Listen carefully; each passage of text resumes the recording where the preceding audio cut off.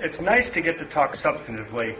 I'm at this podium a lot, and I rarely get to say anything except welcome, hello, and thank you. So today I actually would like to talk about what I work on. And I was reminded as I was listening to Dale of when I was in graduate school in the late 1970s. I was finishing, and my thesis advisor was Richard Cottam, who wrote widely on Iran. And at the time of the Iranian Revolution, when I was finishing up, he was back and forth often between Washington and Paris, trying to get a channel of dialogue between what was then the emerging revolutionary government in Paris and some people like Henry Preck and others at the State Department and Gary Sick at the National Security Council, and helping them try to understand what was going on. And his friend, from when he had been just graduated from Harvard, a man named Mehdi Bazargan, who he had met in the early 50s when he had gone to Iran for the first time, had been named as the leader of the revolutionary government by Ayatollah Khomeini.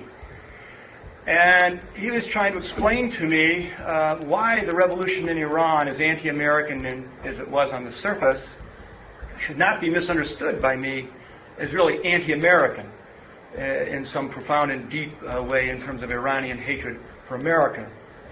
And I remember a year or two ago hosting here Ibrahim Yazdi, who I first met back then. And Ibrahim Yazdi was Mehdi Bazargan's foreign minister in the first revolutionary government of Iran. And I remember talking to Dick back then, wondering, well, what do you mean these guys aren't anti-American? Look what's on TV. And some of you are old enough to remember what was on TV back in 1978 and 79. He said, well, you know, Ibrahim Yazdi's an American. He's lived in the U.S. for 25 years. And he's having to decide whether to surrender his American citizenship to take his role as foreign minister of the revolutionary government of Iran. He said, Rick, this is much more complicated than you know. And he was right. I was reminded of that Wednesday. People in my office were scurrying around trying to figure out how to pay Saad ibn Ibrahim. And evidently this was a crisis in the campus because he was one of the first non-resident alien visitors to be here, and there are these new January 1 rules on what it means to move money into the hands of these kinds of people. And he and I had been talking all morning about his time in prison, and the people were working and trying to find his check and how we were going to do all this. And he said, well, Rick, you know, I may be one of the most prominent known opponents of the President Mubarak, and advocate for human rights in Egypt, and I am, you know, a prominent Egyptian voice, but I also am an American. Here's my passport. Would that make it easier? I guess I need to start there to pick up where Dale left off. Life was complicated then and now, both in terms of how they feel about the United States, they here, and it's a very diverse group in the Middle East. I put a poster up here to talk about the kind of anti-Americanism that I think many agree is truly anti-American. And it's not hard to find it. You can find it, how do we go forward here? Yeah. This is a Palestinian protest against settlements in the West Bank. And I start here because I think you're all very familiar with these kind of images. They're on our TV all the time, both protesting us, the linkages to Israel, settlements, and so forth. And this is what I think bothers us most. This is a translated statement. I think it's mostly correct, but Dale could tell you for sure. Came before the 2001 recruitment speech. This was Osama bin Laden earlier. I think the earliest statements I started to watch him make were in 96, but this 98 one has caught a lot of attention.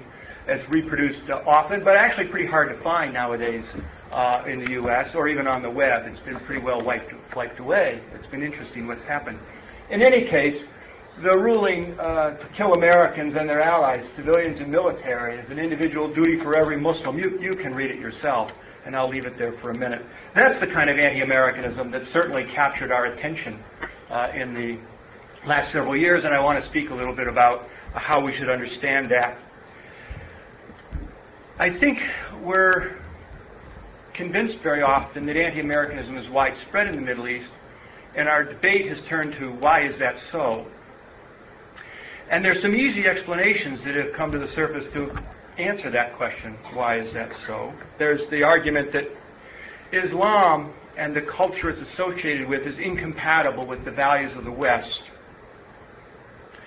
Now, even among neoconservatives in the United States, there's no agreement on whether that's true. Paul Wolfowitz, for instance, the Deputy Secretary of Defense, says it's absolutely not true that people in the Muslim world want the same kind of democratic freedom and values as those in the West do. Now, Bernard Lewis and George Will, who are often fellow travelers with Paul Wolfowitz on many issues, say, no, he's completely wrong on this one. Without an Islamic Reformation, according to Lewis, you can't have any compromise, really, that would last between Islam and Western culture. Of course, for the last 50 years, we've had an easy and very close relationship with societies in the Muslim world that are very conservative socially, like Saudi Arabia and Abu Dhabi, just to name two, Pakistan, on and off, and had no problem with those relationships for a long time. The culture didn't seem to impede that then, only now. A spin-off of that first explanation is that they hate globalization. I'm not going to recount the widespread unemployment among young people in the Arab world and broader in the Middle East, that the threat of economic pressure from a global free trade introduced in the early 70s in Egypt by Sadat, and then more widely through the Middle East in the last 10 or 15 years, along with high rates of human growth, population growth, has produced this backlash against globalization, and the United States is at the center of globalization. And yet I'm struck that in the last 2 years, the United Nations Development Program has issued 2 different reports on the Arab human development, both in 2002 and 2003. The one in 2002 really lamented the lack of economic progress and economic integration of the Arab world into the world economy. And most all of the senior writers of that report were Arab.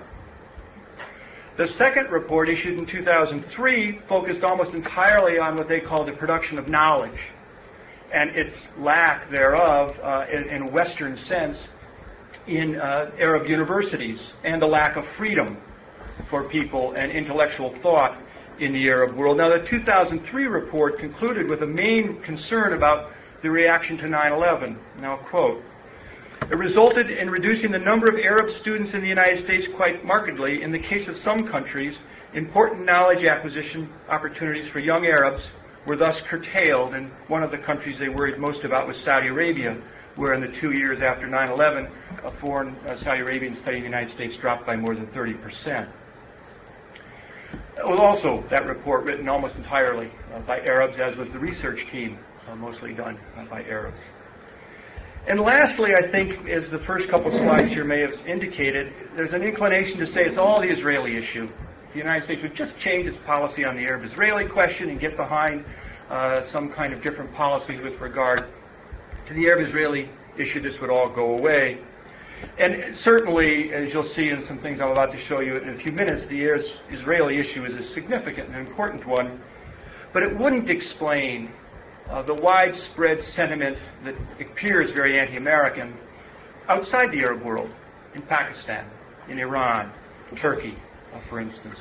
And in many of those countries, Iran, for instance, the sentiment for Arabs is not deep. These are not Arab societies, and they don't tend to emote for Arab nationalist issues. So what I'd like to do is really 2 or 3 things now. I'd like to talk about the scope of anti-Americanism. How widespread is it, and how should we understand that?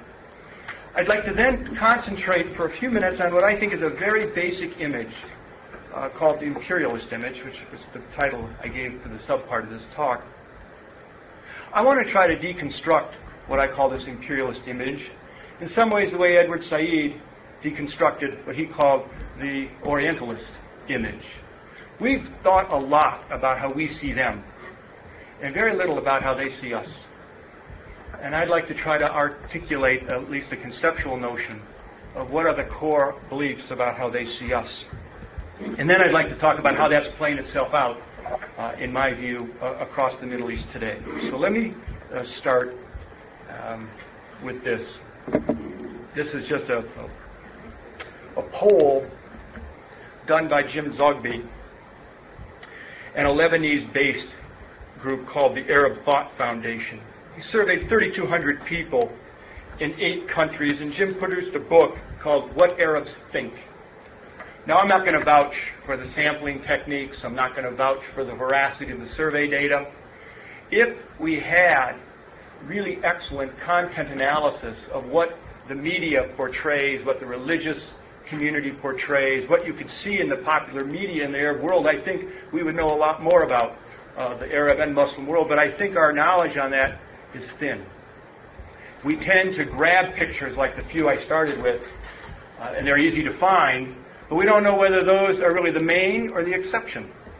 We don't really have the kind of systematic surveys, and I think people at the National Science Foundation and elsewhere should get busy and start funding the kinds of studies to get a better perception rather than just picking out the things that are unbelievably intense, anti-American or anti-Semitic, or some of the things I'll show you here in a few minutes, and find out how frequent is that and how is the rest of the background look. But in any case, Zogby tried in the Arab world. He looked in Saudi Arabia, Jordan, Kuwait, Lebanon, United Arab Emirates, Morocco, and Egypt, and in the Palestine territories, asked some bunch of questions, but one of which was how you feel about the United States. And he makes the very simple point, and it's pretty evident here, that negative sentiment toward the United States is very widespread, especially in countries that have allied to us, like Saudi Arabia, of course less so in countries that have been heavily dependent on us for their security, like Kuwait. And in Kuwait, not only are we less negatively thought of, about 40% actually said they thought favorably of us, where only 12% in Saudi Arabia responded that they felt very positively towards Americans. Now, by the way, Zogby makes the point, and I want to just point this out, that this is not anti-West.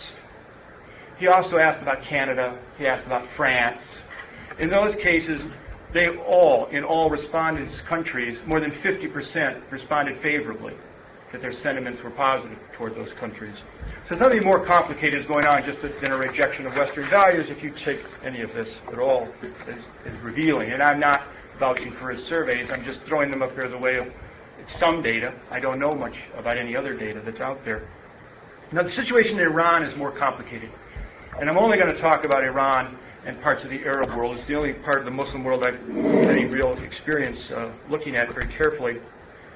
A week ago, at the World Economic Forum in Davos, Switzerland, Iran's president, Mohammad Khatami, repeatedly agreed that the world needed to align against terrorism and eradicate it, although he always made the exception that Hamas and Hezbollah are not terrorist organizations. He makes the distinction between resistance to occupation and terrorism. But putting that aside, he said, but what we really need is a dialogue amongst civilizations. And this is a theme he's been calling for over the last 5 or 6 months. He said that Iran is not ready yet for any official dialogue with the United States because of America's hostility toward the Iranian government and its continued accusation that Iran's government is seeking weapons of mass destruction, aligned to al-Qaeda, and so on and so forth. And so what Khatami has proposed instead is a dialogue of civilizations at the level of universities and intellectuals. And he'd like to see this promoted as widely and as quickly as possible. Now, at the same time in Tehran, they were hosting something called the 10 Days of Dawn to celebrate the 21st anniversary of the return of Ayatollah Khomeini to Tehran. And at the 10 Days of Dawn convention running simultaneously, people came from al-Qaeda, they claim, Ansar al-Islam, Hizbut Islami, Latin American guerrillas of various kinds. The IRA sent some people. Corsican separatists were there. I think you can get the picture. A wide set of folks there to talk about what they said, confronting the American Great Satan. And Ayatollah Ahmed Jannati, who is the head of the Guardian Council in Iran, addressed the assembly, and he said this, lots of things, but he said this, and this is a direct quote: "Today, mankind has a common enemy, and that enemy is the American Great Satan. Anyone who fights the Great Satan, for whatever reason, is on our side, and anyone who's not is on the opposite side." Now, in a mirror image of what President Bush said in his 2001 State of the Union address, where you're either with us or against us, Jannati lays out at that dawn, 10 Days of Dawn convention, the same day that Khatami is calling for a dialogue of civilization, I think a very clear and difficult to analyze division inside Iran between people who become known as conservatives and people who have become known as reformers, and much of the reformers go and have given up on Hakami. And so for me to judge how people feel in Iran about the United States is very difficult. I can tell you this, that in December of 2002, the managing director of the National Institute for Research and Public Opinion in Iran was prosecuted and convicted, actually. He was accused of manipulating the results of a poll he had done in October of 2002 and published in Tehran. And the results showed that 74% of the 1,500 Iranians he had interviewed favored restoration of the relation with the United States. And that 45.8% of those same believed that, I quote, Washington's policy on Iran is to some extent correct. Almost half agreed to that statement. Not surprising why he was stopped from publishing anymore. Now, last June in 2003, an Iranian newspaper, Yasin Now, published a poll, and this was the question. What are the actual demands of the Iranian people? And here were the possible responses, and the percentage of people who they published in this newspaper in Tehran supposedly responded this way. 13% said the actual demands of the Iranian people are solutions to the problems of people's livelihood and the continuation of the present political policy. 16% said political reform and increases in the power of the reformers. 26% said fundamental change in the management and performance of the system for efficient economic growth. And 45% said change in the political system even with foreign intervention. Now, what should we make of this? Diverse calls for America, come and help us, and death to America at the same time. I think rather than religion or culture or Israel per se, the answer lies in a mental image that has deep historical roots in the Middle East and in the Muslim world more generally, and that I think it also has psychological and political functions that make it enormously popular in the Middle East and very difficult to confront. And I want to describe it to you quickly and then lay out in just the last few minutes how it plays out today and why we need to think about it in ways differently than we have so far. Imagine the pressure you're under if you live in a place where you think your culture and your country is threatened by a state vastly more powerful than yours. One where you would like to respond to it somehow, but you really can't figure out just how. And you're constrained by a variety of normative and moral inhibitions against violence and other kinds of killing and the like. What do? You can protest, like Gandhi did, but it only works if you think that that kind of appeal to moral high ground will somehow affect the imperialist. If you believe the imperialist will come at you with unlimited violence, that won't work. Or you can fight. But to fight, you have to have a picture of reality that allows you to think that if you do fight, there's some chance of success. And I believe that's what this imperialist image does. And let me tell you how it works. I've described it over the years, but it starts with a picture of what you think motivates the imperialist and why you think they're there. And for the stereotypical view, and all I'm going to do for a moment here is just describe it in its most ideal extreme form. Very few people in the Middle East would go this far. This is later in that, actually it's earlier in that same call to jihad that I showed you earlier. What is it that the imperialist is doing? Well, the imperialist first has been occupying the lands of Islam. And it is great devastation in the territory. And if their aims were religious or economic, it's also to pervert the Jews' petty state, divert attention for its occupation of Jerusalem, and so on. You can read this. It's pretty standard fare if you study the Middle East. What the imperialist is interested in the stereotypical, most extreme vision, is essentially to take your economic resources and make them their own. It's not to make you into their image. It is not to impose their culture on you. very few people in the Arab world think, or the Muslim world, that the United States is trying to make them into little Americans. Actually, I think a lot would be happy if we did.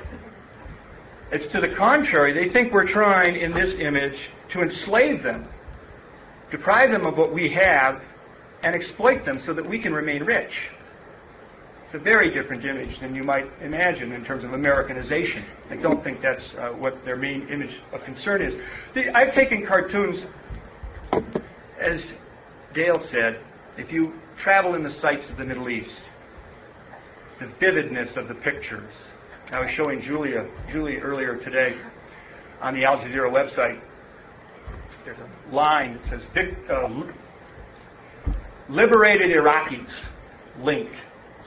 Page after page of thumbnail of children blown to shreds, women holding the decapitated remains of their baby girl, or whatever, and you can go look at them if you'd like, but they're pretty gruesome, and there are lots and lots of them, and they're designed to incite, obviously, not only anti-Americanism, but also anti-war. I've decided throughout this afternoon I'll only use cartoons. I think they get deeper in many ways to the psyche of a society. I think its humor is a better indicator of where their actual thinking is. This is out of an Iranian magazine. You get the picture, though. Enron, it's oil. It's also the Israelis, of course. I only see Enron. I have, and I'll show for some of you later if you want to see, Al Jazeera still is running, a motion picture cartoon of the two World Trade Centers going down, and then they're replaced by two giant oil gasoline pumps with Iraq written across them. And the U.S. government has protested vigorously, and Al Jazeera has taken that down off their website lately. But the first point I want to make about this imperialist image, when they think about what does the imperialist want, it's oil. It's material gain. It's wealth at their expense. This says Osama bin Laden. You can catch the drift in terms of this again is an Iranian picture. The power and the helplessness that they are portraying in their writing over and over and in these pictures very quickly. This is just a comparison. I don't think this imperialist image I'm describing is unique today. This is a picture of the British half a century ago. I think the image, this imperialist image, is there in their repertoire of an outsider image, and that they can fill it in with a different content of the individual country that's the imperialist. It happens to be the Americans and the placeholder right now. But the operation of this image is very, very powerful. A second part of this image. How can a country so far away with so few people actually in the region do this? How can it control from so far away and with so few strings? After all, even in Iraq we only have 100,000 or so troops. In the rest of the Middle East we have almost no troops. And relatively little political power. How does a country then go about exercising the kind of massive control they accuse us of earlier? Well, one way that's traditional in the historical version of this image is to assume that the imperial power has agents in the region and works through the hidden hand of its local conspirators. And this picture, this is from the Arab News, shows the future Iraqi regime, and then who are going to be in it. Of course, we're at the top, and Israel's involved, and there's some Arab clients in Britain and a few others, but it'll basically be a bunch of American agents as they see it serving our purpose. This comes through over and over. This is Iranian, the Eagles family, and you've got Britain and us and Israel, of course, and Musharraf has recently joined the group, one of our primary agents now in the region, and they see the world in terms of hidden hands and agents, and did 100 years ago too, when they were explaining how the British and the French controlled them, and they see us and they look for our hidden hand. This alliance is one that is obvious to all of them. We don't like to see it because it connotes a certain anti-Semitic quality, but it's common fare in Iran. This is another one in the Arab world. What's interesting, in the classic stereotype that I've studied at the first half of the century when they were thinking about Britain or France or Russia, The locals were all agents of the great power. In this conceptualization, you start to see it's not clear who's the agent of whom. And in this one, same way, except this one's not so unclear. It's clearly an anti-Semitic argument that the Americans are the hidden hand. The hidden hand behind it is, of course, Israel. Behind the whole thing. Again, a very common, I could have picked 50 others, but these get the picture of it. And this one a little less, that there are hidden hands controlling everything through this conspiratorial network of elites run by Americans. This one also run by Israelis. Let me come back to that in a minute. The last feature of this stereotype is central to how it functions, is a belief that in the metropole, that would be in Washington today, decisions are taken by conspiracy of elites. And that's important, because that means they believe you can change the policy in the metropole. They don't believe all the elites are in favor of it because they have deeply conflicting interests. And they're working secretly through the CIA or oil interests or somebody else. And it also means they believe they can penetrate it and influence it. And that most of the mass public in the United States is not in support of what that government wants. It's quite different than, say, an enemy image that the Americans had of Nazi Germany, and the belief that most Germans would support the Nazi government, and it would be very difficult to separate the government from its people. That's not their view. Their view is you can either manipulate through conspiracy the elite in the metropole, and they're constantly looking for ways to do that by who you know or what they know or how you can get behind that curtain and get networked in to Wolfowitz or Bush or whoever. And when I meet with them, that's what they're always asking, to be networked in somehow. And this is even if they're Islamists or Nasserites or whatever. And that's what I want to say before I close. 3 things about how this plays out in the Middle East today. First point. Leaders in the region look to the U.S. I, for reasons of simplicity, would say that in the last 100 years there have been 3 types of elites seeking power in the Middle East. Those who are arguing for sort of a statist-based regime based on Egypt or Jordan or Saudi Arabia these days, or one of the sheikdoms, or Iran. Those who argue it ought to be ethnically based, Arab or Iranian or Turk. And those who argue it ought to be Islamic-based, on the Ummah, the broader Islamic community. And leaders of all 3 kinds turn often to the United States, seeking our support to help them win domestically at home. It's not surprising to me that 45% of the Iranians would say foreign intervention is probably the only way you're going to get a change in the government, and that they would welcome that. They tend to see both great hostility for an intervention and take it as an obvious fact of how the world actually works. Individuals of all 3 kinds have allied with the United States at different moments. The monarchs are obviously been allied to us. Sadat allied to us. The Baathists, I have a wonderful cartoon from Al Jazeera, but we couldn't make it work on this computer, of a podium pedestal where Saddam Hussein is put up there by Uncle Sam, then pulled down by Uncle Sam, and then a big thing comes up, we got him. And the implication of the whole little cartoon, this moving thing, is you put him in, you take him out, you put him in, you take him out, you do what you like. But recall that in 1989, Saddam Hussein was a central player of something called the Arab Cooperation Council, which is an alliance of Jordan, Iraq, Egypt, and Saudi Arabia. He was supposedly part of our alliance system that we had backed during the Iraq War. So they know perfectly well, the monarchs, as well as the Baathists, as well as the Islamists, need I even remind you, have been closely associated with the United States. Not just the Mujahideen, we supported the Muslim Brothers in the mid-1980s in Jordan so that they could upset the government in Syria. We've supported religious groups all across the Middle East at different moments in time. And the Islamists themselves are not opposed to turning to the United States, often for arms and support. The cultural gulf isn't too big in that regard. So my first point is, when you ask about who's anti-American, and remember, within the Islamist movement, within state-based regimes, and within national or ethnically-based regimes, there are liberals, there are liberal Islamists, and there are liberal state types, and there have been liberal ethnic arguers, and there are authoritarian ones. America has typically preferred the authoritarian ones. But regardless of which type you are, they turn to the United States and then rail against the United States if it supports those elites who are against them. Second, there's not a widespread rejection of values that we associate with the West. These elite alliances fluctuate all the time, depending on what our current status is with their particular position.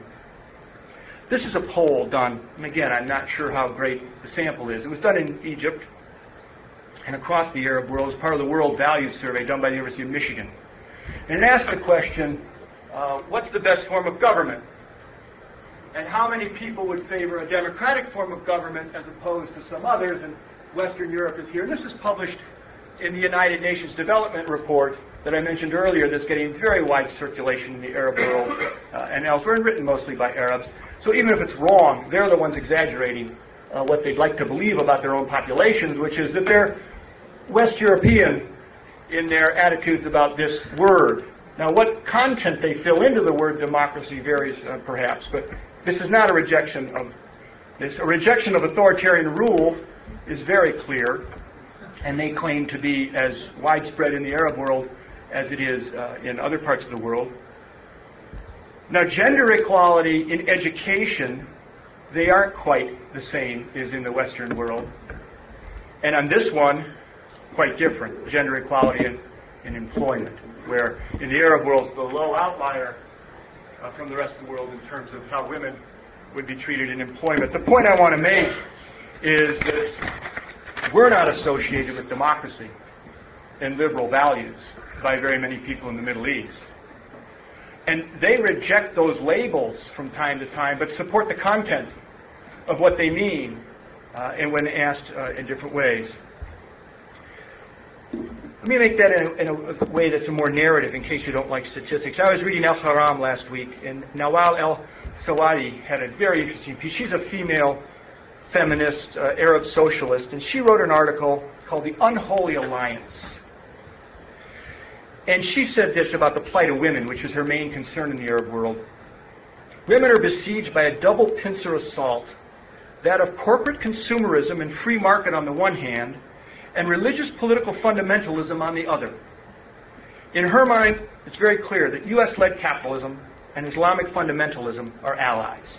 And she goes on, she's talking about the women who protested the banning of the veil in France.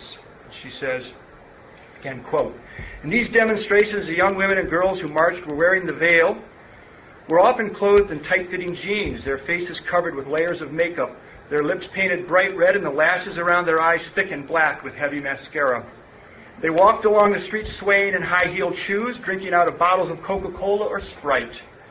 Their demonstration was proof of the link between Western capitalist consumerism and Islamic fundamentalism." It's a complicated world in terms of what they're rejecting and what they see attached to what, who they see as the promotive of which values. Let me finish. There is a dangerous side to this, and I'd be remiss not to draw your attention to it strongly. In that 10 Days of Dawn conference in Tehran I mentioned at the outset, all the leaders spoke under a giant banner. And the banner read this: "America cannot do a damn thing." When I was in graduate school, I would ask Dick Cottam, why are they holding these hostages? This is crazy. They're destroying any hope they had of building world support for this mass-based revolution. And Dick Cottam would tell me, look, Rick, Khomeini's not interested in how the world sees this revolution. He's interested in how Iranians see it. And he knows perfectly well that most Iranians don't believe they're going to be able to stand up against the wrath of the United States, and this thing is going to come down at any minute. By holding the hostages, he's signaling to the rest of the Iranians, America cannot do a damn thing. And the mindset that he said Khomeini was trying to break was that of an Iranian belief that the great imperialist outside power controls everything through its hidden hands, and you guys don't have a chance. And I think that if you're an Islamist today, you got to hit the World Trade Center. You got to do something that shocks Arabs, because so many of them share this basic parameters of what I call this imperialist image, which leads to, for some of them, to a sense of very little efficacy and no hope. Well, that's dangerous for us, because it will lead them to attack us in ways that can try to convince Arabs that they do have some role to play. There was a very interesting article in Al-Haram, besides the one on women's issues, and it was going on and on about how there's more thinking about what the reshaped future of the Middle East will be in Washington than there is in the Arab world. And we as Arabs had better get busy and start thinking about where the heck are we going, given how much attention Washington is paid to this. Rather than end on this very cautionary note about the danger of them trying to change their own mindset about their ineffectiveness, which I think is at the core of what we're most threatened by. Let me make 3 comments. The U.S. says it wants change, and in my view this is what it should want, and so do the vast majority of the people in the region. The U.S. says it wants democracy, and so do the vast majority of the people in the region. And the U.S. says it wants a 2-state solution to the Arab-Israeli conflict with boundaries similar to those of 1967, and so do most people in the region. And so while there are some very important things on which we disagree, I think the room for going back to where we were in the 1950s is not nearly so narrow as we think. With that, I'll stop.